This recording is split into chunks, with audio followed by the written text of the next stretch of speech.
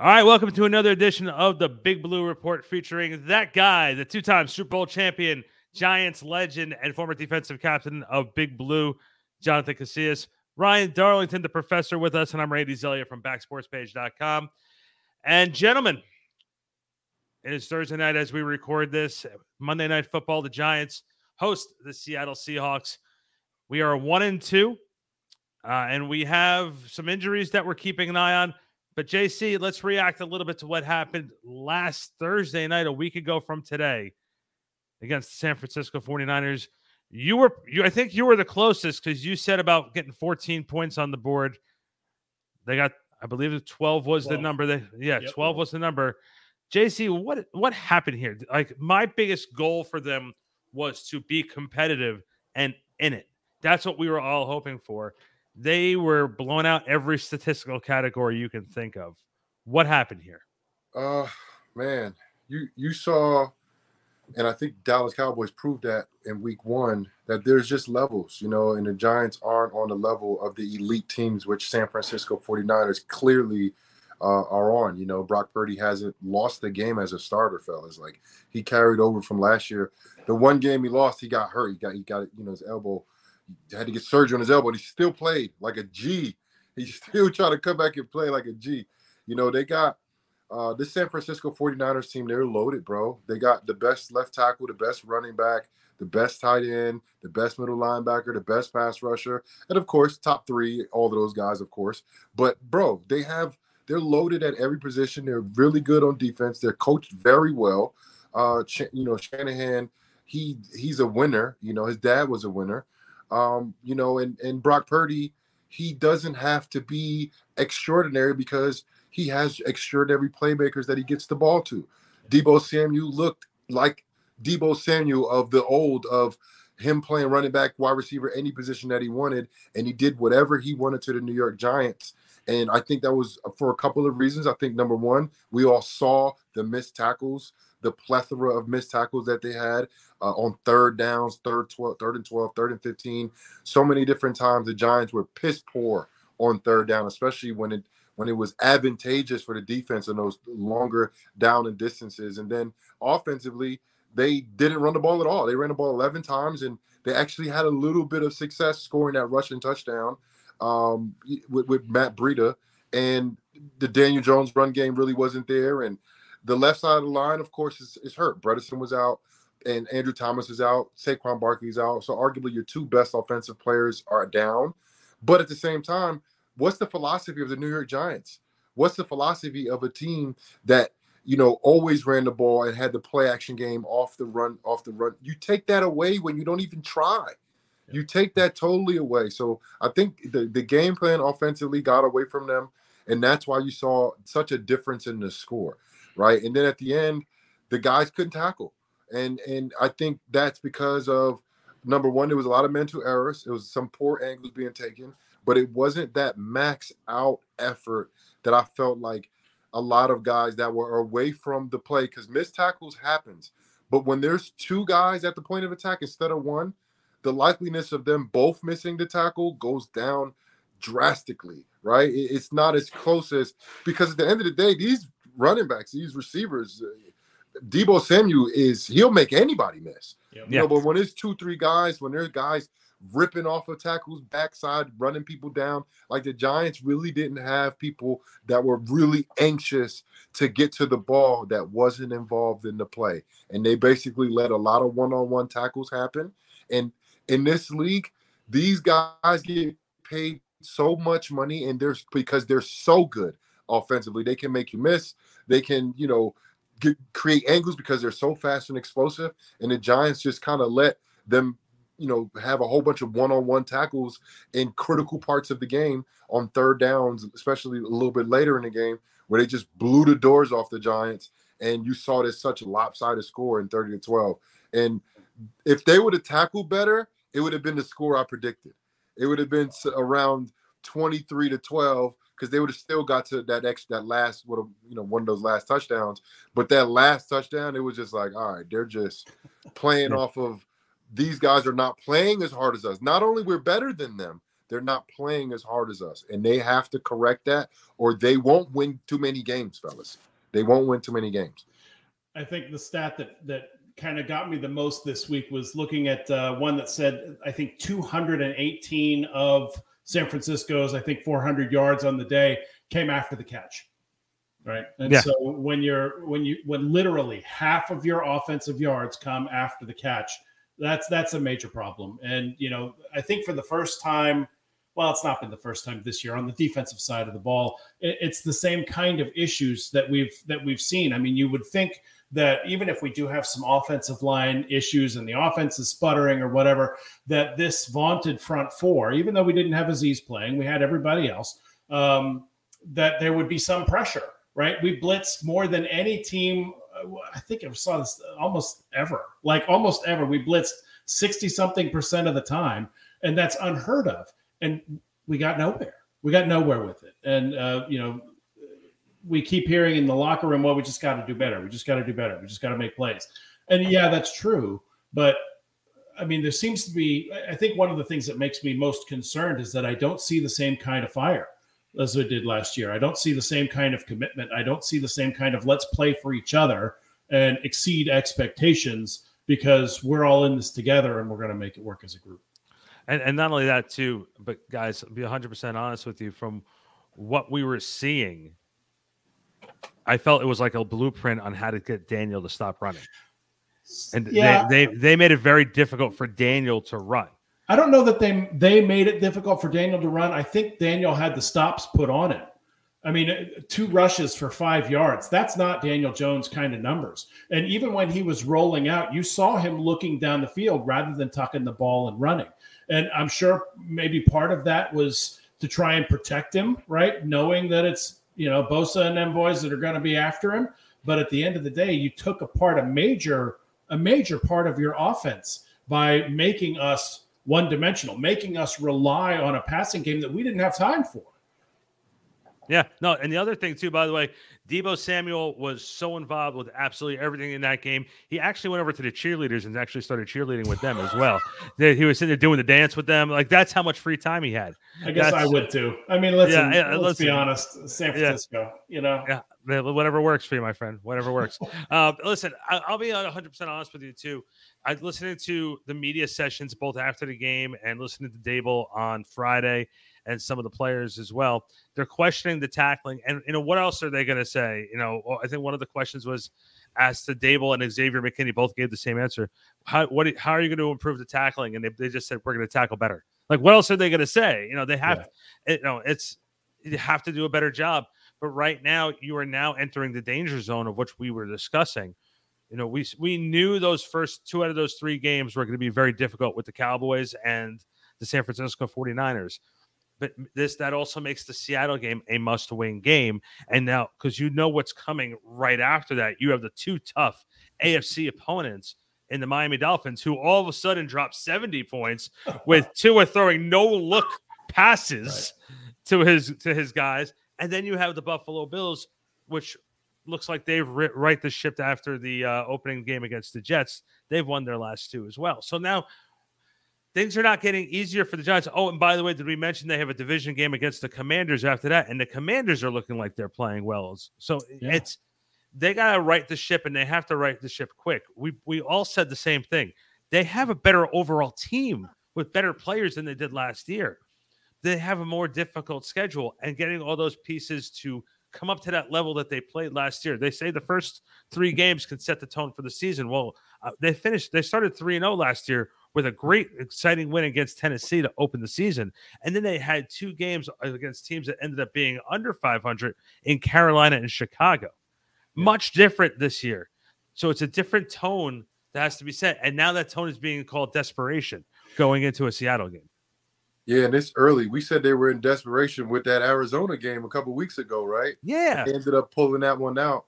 But we understood how kind of front-loaded and back-loaded this schedule was, and the Giants. I think they're sitting okay right now, given that they lost to the 2 teams that everybody thought they were going to lose to. The one elite team in the San Francisco 49ers and the ever so talented Dallas Cowboys team got them week 1 when they were fully healthy. Now they're They're not. They're a shell of what they look like week one because of injuries, and that happened really quick. So look, the Giants, they have to be able to win the games that they can win, that they have a possibility of winning, and that is Monday Night Football against Seattle. I think Seattle is a very tough team. I think they play in a tough division against San Fran, and the Rams are, they can score some points as well. But look, Geno Smith is playing some good football right now. And the Giants gotta put some pressure on them, and that's where the Giants are hurting on defense. They're not putting pressure on quarterbacks. Yeah. They're not getting off the field on third downs, and they're not creating takeaways. Right? That's what you need to do when you want to pull an upset off. When you want to beat a team that you're not supposed to beat. Right? Yep. And the Giants are favored at home against Seattle, which is okay. Okay, cool, but they got to prove it. They got to prove it. There's a reason why they had so many primetime games in the first half of the season, right? They got to prove that. As of right now, they're showing they're not on that top tier, and they have the roster, I think, to do it. But the offensive line must get healthy, and the defensive line need to play like we know they can play. Yeah. Because we've seen it before. We're not asking them to do anything we haven't seen. We want to see Dexter Lawrence be dominant, not disruptive. He's disruptive. But you were disruptive years ago when you first came in the league. You were dominant the last couple of years. And we need to see that. That's what the Giants need to see. And that will help these young corners out, who I expect to make a lot of mistakes because they're rookies. Yeah. But the other guys, the Kayvon Thibodeau's, Aziz, get your ass healthy, bro. Let's go. He's the most productive player we got on the entire defense. Right. Yeah. And he's played probably the least about the Giants need to get healthy, and they need their ball players to play ball. Yeah, and Dexter Lawrence needs to play like a guy who just got that big extension. That's the guy. That's the guy who they just play like you played like last year, bro. Play like we know you're in the prime. Yeah, you're in your prime. Yeah. Just 0 turnovers and 2 sacks in 3 games is not going to get it done. If you'd have told me any amount of time ago that we would be in a Wink Martindale defense and 3 games in, we have 0 turnovers and 2 sacks, I'd have told you were crazy. I mean, that just seems, it's to quote a great movie, inconceivable, right? That we would be in a situation where we've got the guys that we have, and they're putting up goose eggs. I never thought I would host a football show and get a Princess Bride reference. I just want to go on record and say that. I wasn't expecting that. Thank you for that. Look, the other part of this too is, I can't think that Julian Love was that big of a part of the defense where you lose him and the whole thing falls apart. No, I have a hard time believing that. So, go ahead. I'm sorry. The problem is that there's no cohesion and the playmakers aren't making plays. Right? When playmakers make plays and they do what we know that they can do, the team comes together, right? Positivity is what brings a team together. Sometimes negativity can do it if you're all in a foxhole together and you got to kind of, bow up a little bit and be there for each other. Half of Arizona. The second half of Arizona. But listen, that happened. We've played 1 good half of football in 3 games, right? I mean, if you think about it. And so that clearly wasn't enough to galvanize the unit to the point where they were going to do what they were supposed to do. So, I mean, Dexter, we know he can, to your point, JC, we know he can be dominant. We know that Leonard Williams can at least be disruptive. We know that Ashawn and Nacho can at least be disruptive. And they're just not being any of that. Kayvon Thibodeau is invisible. And that blows my mind for the level of talent that he has. I have to laugh because Chris Buznani from the Giants Insider put out a tweet saying Kayvon Thibodeau has to start showing his violent side. And I responded to the tweet saying, I think violence the wrong word to use. And he's like, no. He's like, I don't mean like to go out there and be like violent. I said, I know. But aggressive. Aggressive. Like the thing is though, Kayvon, again, I'm sorry that we feel like we're repeating about the same conversation we've had over the last 2 weeks about him, but it has to be the want.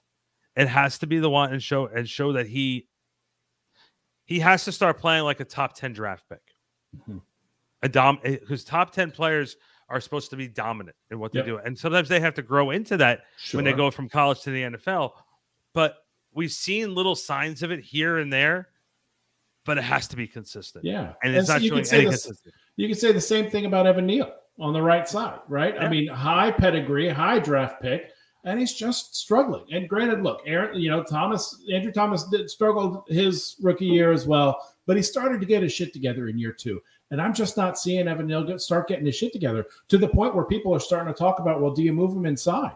Do you move him to a guard position and let Azudu be right tackle, right? I mean, and it's funny. I never thought I would consider myself somebody who would think about that, but maybe it's not something we need to think about doing. Give me your impressions. I think it's a little too early to be making moves along the defensive line, or the offensive line. I think you need to see him out there against Seattle and possibly the next few weeks. And then if he doesn't improve, then I think you go ahead and try to move him inside, because he is a big man. And, guards are a lot heavier sometimes and a lot top heavy. I think he's a little top heavy. I don't think he moves his feet that well. It looks like he's stuck in sand at times, which is, you cannot do that at tackle. You can't do that because you're going against the greatest athletes in the world, fellas. These defensive ends in this league and these pass rushers are insane athletes. And if you can't move your feet at left tackle or right tackle, you will get exposed. And that's what's been happening to him.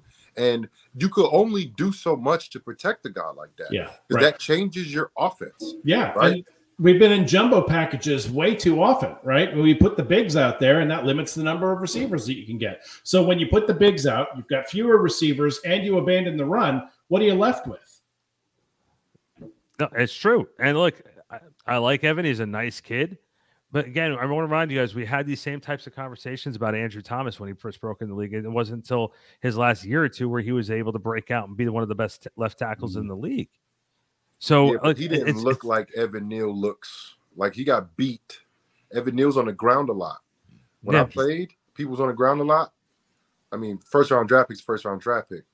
But besides that, if they're on the ground a lot, he's not going to be here long. Because people that go on the ground a lot, they can't play in the NFL. They can't play. You don't have the balance to play. You don't have the dexterity to play in this league, who is filled with absolute mutants all over the field and athletic ability. And you can't be on the ground, you can't be. And he's always on the ground. People are throwing him. He's tripping and falling all over the place like that. I didn't see that from Andrew Thomas ever, really. He got beat. I'm gonna make the realistic comment. I'm gonna be very real about it. Sometimes even if you get picked in the top 10, it just doesn't work out. Yeah, you see it with quarterbacks all the time. Yeah, but there's other thing I saw this week in the media with articles and people on radio. People are starting to criticize Daniel a little bit. I'm not sure how fair it is at this point. He's a quarterback. It's fair, definitely fair. It's a quarterback. Okay. Why is that though? He's the quarterback. What do you mean? He's the quarterback. No, but he doesn't have any time. He's got happy feet because he's always on his back. But to jump on JC's bandwagon and bring your valid point up to that, Ryan. Eli had the same thing. We're gonna fight today. Eli had the same thing. Eli's last 4 or 5 years, he had the same thing. But what I'm saying is, people like Dave Brown, again, I don't know why anyone's going to listen to Dave Brown. The guy, he was the quarterback who took over for Phil Simms. We saw how well that, but he's sitting there saying he doesn't see it from Daniel. A lot of other people are sort of criticizing Daniel's play. Again, obviously, when you're 1-2 and you've been playing the way like you have been, JC's right. I'm just trying to figure out if some of this criticism is warranted at this point. Yes, because he's a quarterback.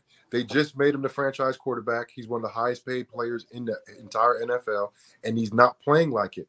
And, of course, they have a whole bunch of struggles along the offensive line that's a direct correlation to his performance. Not taking anything away from him. But I'm talking about him specifically. His ball placement is not as good as it was last year. And you can see that from a little bit high with Waller, who has the great catch radius, a little bit off behind guys, a little bit low, a little bit right. You're seeing that, and it's not enabling the yak after the catch. And Paris Campbell, I watched him do this in preseason.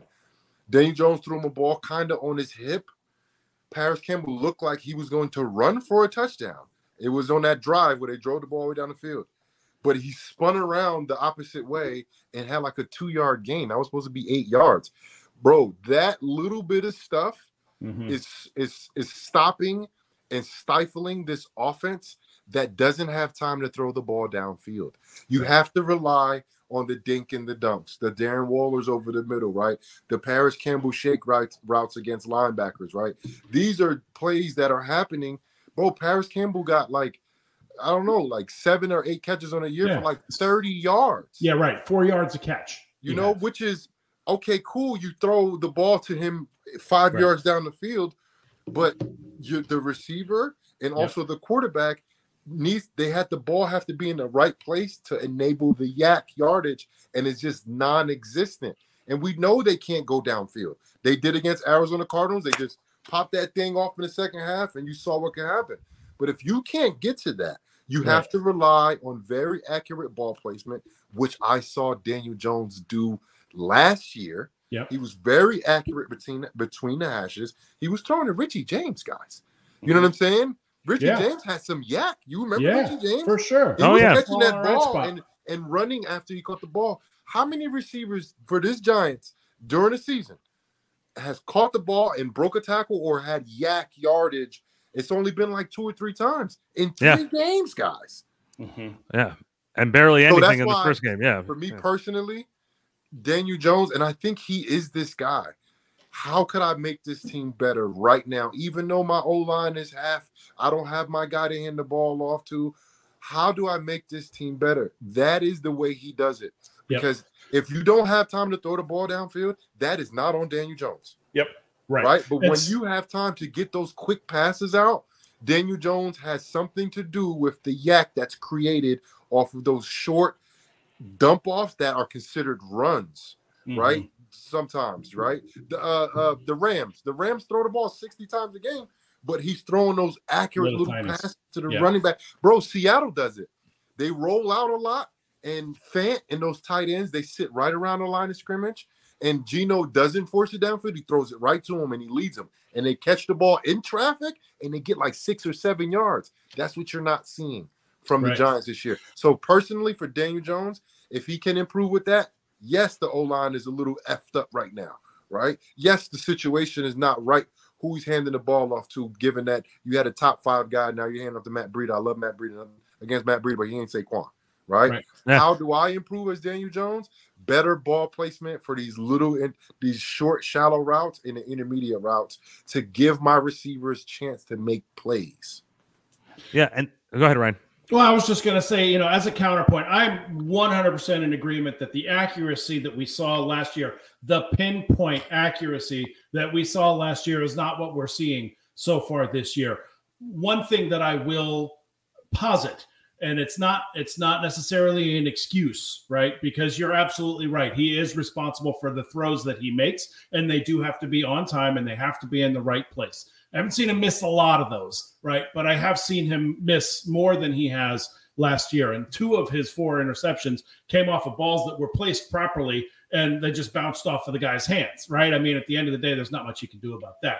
I'm also, for the first time in the past year and some, I'm wondering about the play calling, right? I mean, you've got, I talked about it before, where you've got the jumbo set, right? And so you're not really in a position, if you don't run the ball, right, you're not in a position to scare anybody with your arm, right? You're not in a position to send 2 receivers out and have the 4 defensive backs that are back there, right, be intimidated by that, right? We gave up on the run against San Francisco, right? And at the very least, even if it's not being successful, at the very least, you keep pounding it and pounding it and pounding it, so that's at some point, some element of the defense is going to say, okay, they're going to run the ball again and try and give you, try and cheat up a little bit, which gives you at least some space on the back end for Jalen Hyatt. I can't believe Jalen Hyatt didn't even have a target.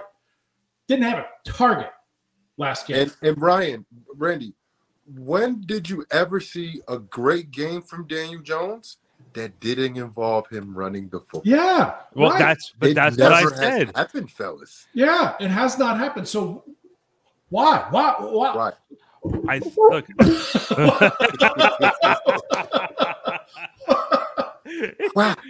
Why? Somebody tell me. Because, I mean, how many times did they run the ball? 11? 11 times. Daniel had 2 of those for 5 yards. But and I'm 100% convinced, and maybe I'm just wrong, but I'm 100% convinced that he was told not to run, right? Either, don't pull it down, throw it out, try and throw it out of bounds, or try and squeeze it into some receiver. There were so many instances where he could have pulled the defenders up a little bit if there was that threat of him running, and he just didn't do it. And that's antithetical to his game. That's anti-Jones. But that's also some of the work that San Francisco did that took some of that away from him. They were ready for it because they know what Daniel is about. Daniel sometimes, especially last season and a little bit so far this year, has been known as a run-first quarterback in certain situations, and that's because of the way Daboll's system is. Look, I think we're all in agreement. They have to sort of clean off the board and start from scratch because what they're doing right now is not working. It's not working. And especially, Ryan, I told you this earlier, JC, you know how this Giants organization is on national TV. It is not their strong point. It's just not their strong point. The primetime games. Yeah, Daniel Jones is like 1-11. Yeah. That's one of my biggest worries. And not only that, but Seattle's playing okay. Seattle's But this is where it's not just primetime games. Who are the Giants playing in these primetime games? They're playing most likely elite teams. Seattle's not an elite team, but they're really good, right? The Giants won some of those games last year against those really good teams, not elite teams. They lost every game last year to elite teams, right? But this year, the Giants are losing right now, like really badly to elite teams. Like, they're not even on the same page as them, in the 2 teams that they played this year. And, the half of the Arizona Cardinals, fellas, I was writing our obituary. Yeah. Like, I was like, what am I going to talk about after this game? What am I going to say to them? I can't be honest. I'm just going to be lying to all of the fans because my honest opinion is that these dudes suck. Yeah. It's bad. After 6 quarters, of course. Yeah.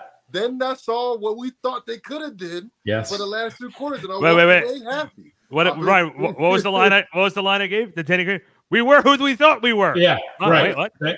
Yeah, they are who we thought they were. We are who they are. I mean, look, you said it, JC. We have to win winnable games, right? I mean, at the end of the day, we have to take every opportunity, and this Seattle game represents something major for this team.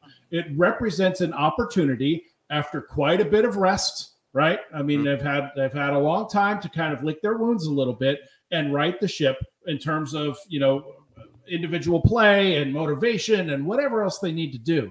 But this is an opportunity for them to go out in prime time and make a statement that we're going to fight and we are going to win the games that we are able to win because our guys are going to make the plays that we expect them to make.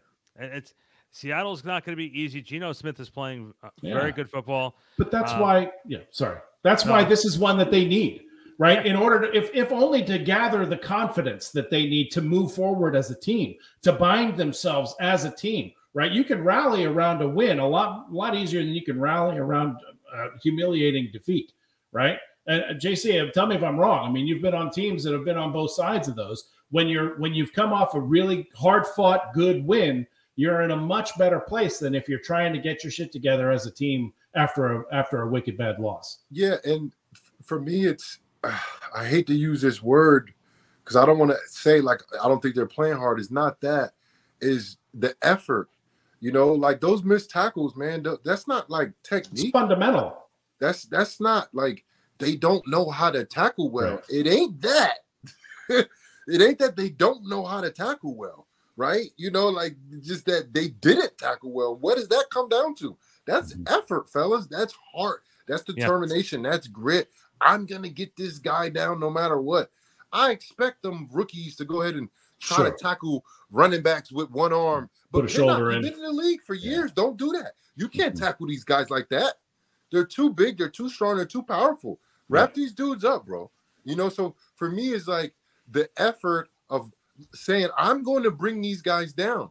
I saw McFadden have a horrible game against the Cardinals, and then he responded last week in the 49ers. He still missed like 3 or 4 tackles. Yeah, right. You know, but I saw he him made respond. 10. I saw him respond. I saw him take that game personal. Yeah. And he had 4 tackles for loss. He led the team in tackles. Like, he had a pretty good game. Still too many missed tackles for me. Yeah. You know, that because against good teams, like, I mean, you're going to play DK Metcalf and Tyler Lockett, Jackson Smith and Jigba. Like, Kenneth Walker is a dog. And he will make you miss. Yeah. He's going to make really good players look very silly on Monday night because he's good, just like Saquon. These guys, that's why I keep telling about, like, and I love when I talk to, like, the casuals and they talk about, oh, why you can't bring him down. You try to tackle this guy in space, you will never, you can never do it. Right. They're so talented. They're so fast. They're so explosive. They got a guy like me who's been tackling for years and years. They will make me look silly, you know, because they're so talented. And it's not just Kenneth Walker. It's not just Saquon. Charbonnet, whatever their backup running back is, he's a big, strong, powerful running back that can move as well, right? And you got it's effort, bro. This heart that goes into tackling these guys. Yes, I know he can break my tackle. I don't care. I'm gonna hit him as hard as I possibly can, grab a leg or whatever I can, and gator roll, whatever I gotta do to get this guy down. And I don't see that. I gotta do whatever I gotta do attitude for the Giants. It's interesting. They're not getting off blocks as much as they supposed to because, bro, if one person misses a tackle and they break for 30 yards, that's not supposed to happen. Right. There's guys that are not getting off of tackles. It's not just the guy that missed the tackle. It's guys that are chasing defensive linemen that are not shedding and allowing themselves to get held. And it's not just the D-line. I'm not picking on nobody. It's a collective effort that they showed. They showed it against Dallas Cowboys. The first half was piss poor against the Cardinals. Cardinals beat them up badly in that first half. And then we saw it against the 49ers. Now, the two teams are not arguing. They're better than the Giants, 49ers and the Cowboys, but they're playing harder than the Giants. Yep.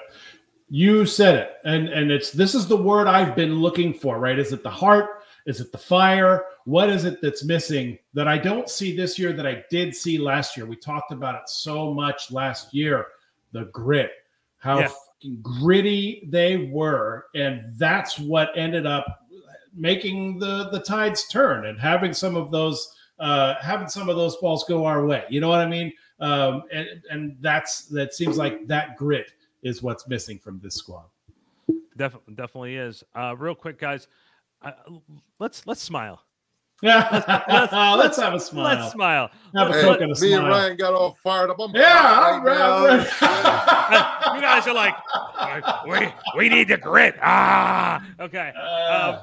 Let's real quick. Let's give our predictions for Monday night. Yeah. We're gonna start with Ryan this week. Okay. And then we're gonna move on to something a little bit more fun because guess what? I think it's trivia time. Ooh, it's trivia day. I like it. All right, but let's do our predictions. Predictions are brought to you by our friends over at StreamYard. We just switched over to StreamYard from Zoom, and man, do we love doing this show through StreamYard. Check out all the details if you want to start broadcasting live at StreamYard.com. All right, Ryan. Yeah, we'll go Ryan, JC, then me. Let's hear what you got, Ryan. Go for it. All right, so against my better instincts, I'm going to pick for the Giants this one. I'm going to say that JC, you're absolutely right. They've got some major players on the offensive side of the ball. Lockett, Walker, all those guys, even Charbonnet, right? I mean, they're going to put up some points, and especially if there isn't a an immediate improvement on the defensive side, they're going to put up some points. So I do think we have the ability to stand toe-to-toe with the Seattle Seahawks. I do think that the line will play better. I think there's some consistency in there, especially if we get Thomas and Bredesen back. I think we're looking at a Giants win 27-24. So Seahawks scored 37 points the last 2 weeks each night. And it was a collective effort defensively, special teams, and offensively, of course. They're moving that ball up and down the field. I just don't see them right now Seattle getting stopped and stymied by this defense from the Giants.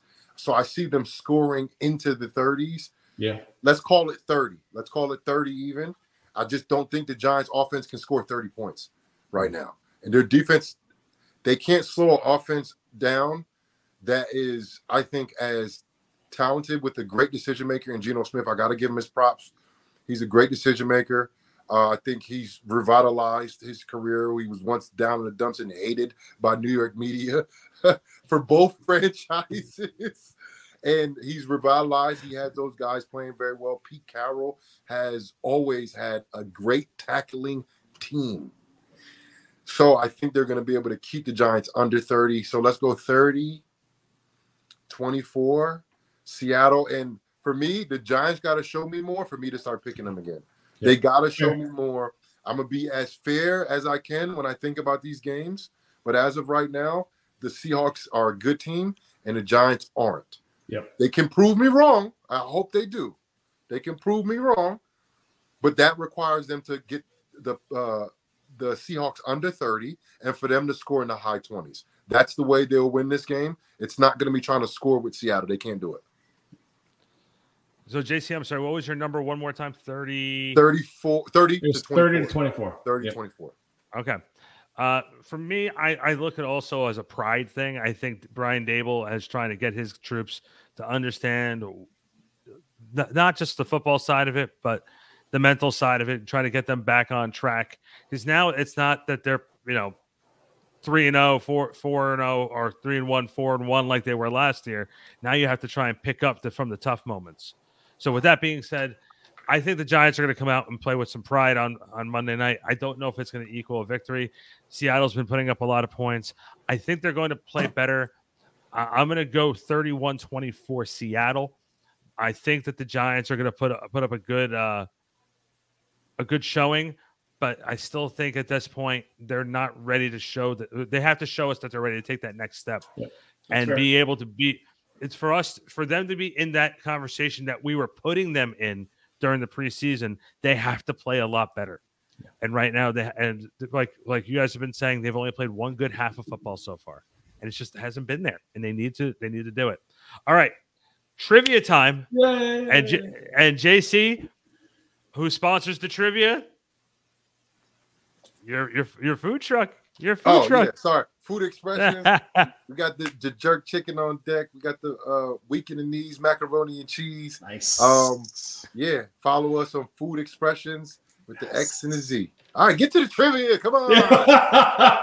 Quit screwing around. All right. It's a Giants Seahawks question. Ooh. And it's a deep question. So here it is on the board. Here it comes. 3, 2, 1. Boom.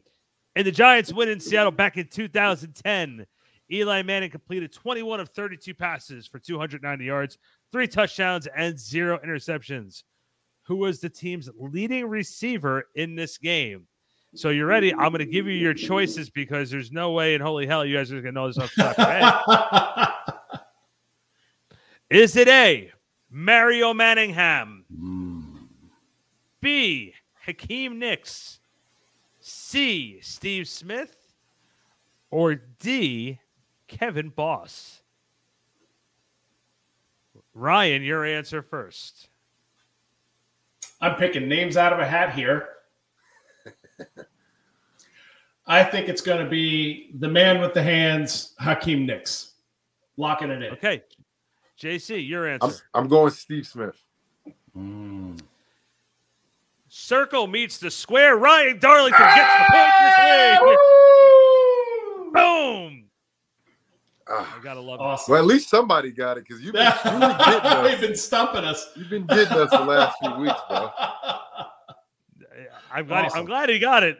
Like if you would have said Mario Manningham, then you would have said Steve Smith. I would have been like, come on, guys. Who was the quarterback in 2010? Who was the third string quarterback who had to come in? Hey, JC Lorenzen, hefty lefty. Hefty lefty, baby. The Pillsbury throw boy. How about it? JC, I had 2 questions for you from when you played with the Giants on 2 different games. The first one, I think we talked about the losing the 4 wide receivers game against the Chargers in 17. Correct me if I'm wrong. If we did discuss that. The other game I had a question for you, because I know you were on the field for it. Can you talk about the Josh Norman Odell game from what you saw? Because that was a pretty intense game against the Carolina Panthers. Bro, do you have any memories of that one? Yes, I do. We couldn't see, like, the TV copy was like, when I saw what they were really doing, I was like, yo, how did the refs allow this to happen? Bro, they were just fighting, of course, right? They were doing the fight, really fighting on the field, right? But then they were taking like very like malicious cheap shots at each other too, bro. Like, that's where I was like, all right, this is getting out of control. Both of the guys, right? Odell being, 17 years old at the time, the rock star of New York. Like, he for me, he was a young kid that was allowed to be emotional and not checked. No one checked his emotions. They just let it happen because he was so good, and he would respond. He would get all fired up and mad and crying probably, and he scored 70-yard touchdown, run all the way up the sideline with his hair out. Like, you was like, yo, let him be, right? But then it kind of blew up in his face, our faces, when stuff like that was happening. We should have stopped that early. I say we because I was a captain, even though, like, I'm watching on the big screen, you know what I'm saying? Like, while I'm playing, like, you know what I'm saying? Like, I'm sitting here trying to worry about stopping, you know what I'm saying, the quarterback and the running back, and they over there fighting. I'm like, yo, everybody like, yo, look at, they really out there like wilding on each other. And nobody stopped it. So it was chaotic, bro. Like, it was straight madness. It was chaotic. And then I watched each individual clip from the TV or social media, wherever I watched it at.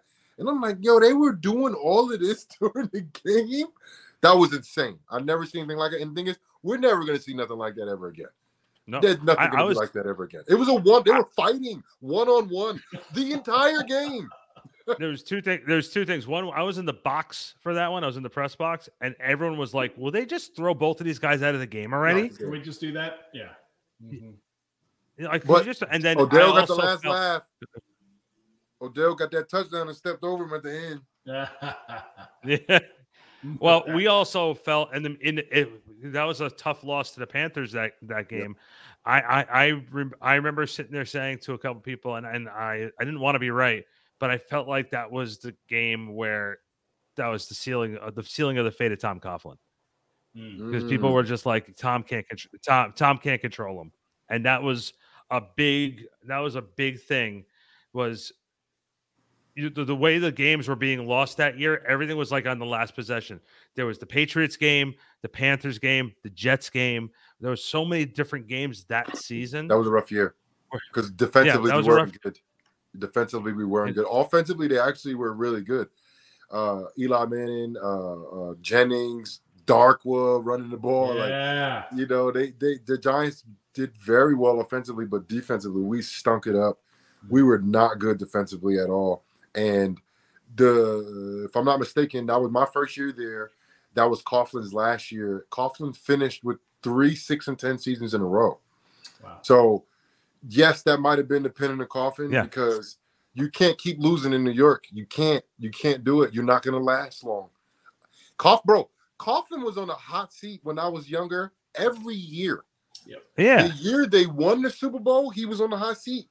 The following year, he was on the hot seat. Like, New York, we don't have no patience for none of that. That's why. Good luck, Zach Wilson. Yeah. Good luck again for the third year, or the second year in a row as you're the guy now. Good luck. Good luck. And it's funny you said that. Doesn't that when you say that 3 6-10 seasons in a row, but even after Super Bowl wins, Coughlin was still in the hot seat. Doesn't that feel like Phil Jackson? When you look back at that, Phil Jackson's like, we just won the NBA championship. Do I still have a job? Right. See, that was a little different. That was more like one player was like, yeah, I want this coach out of here. Have it be the Black Mamba, right? But it was the players like Coughlin. Yeah. Like the players like, at least I did. I had nothing but respect for him, And, you know, for me, like, I can adapt to anything, I feel like. You know, as long as you let me compete, as long as you treating everybody fair. And that's the thing. He was just tough on guys, bro. He just held people accountable. But you're a professional athlete. You know, you're getting paid millions of dollars for a reason. People want to, you know, people in the 80,000 people are in the stands to watch us play. Bro, show up to work on time, do your job, bro. Be accountable. You know, and try to stay as healthy as you can. You know, and if you get hurt, try to get back as fast as possible, given that you actually care about this game. Yep.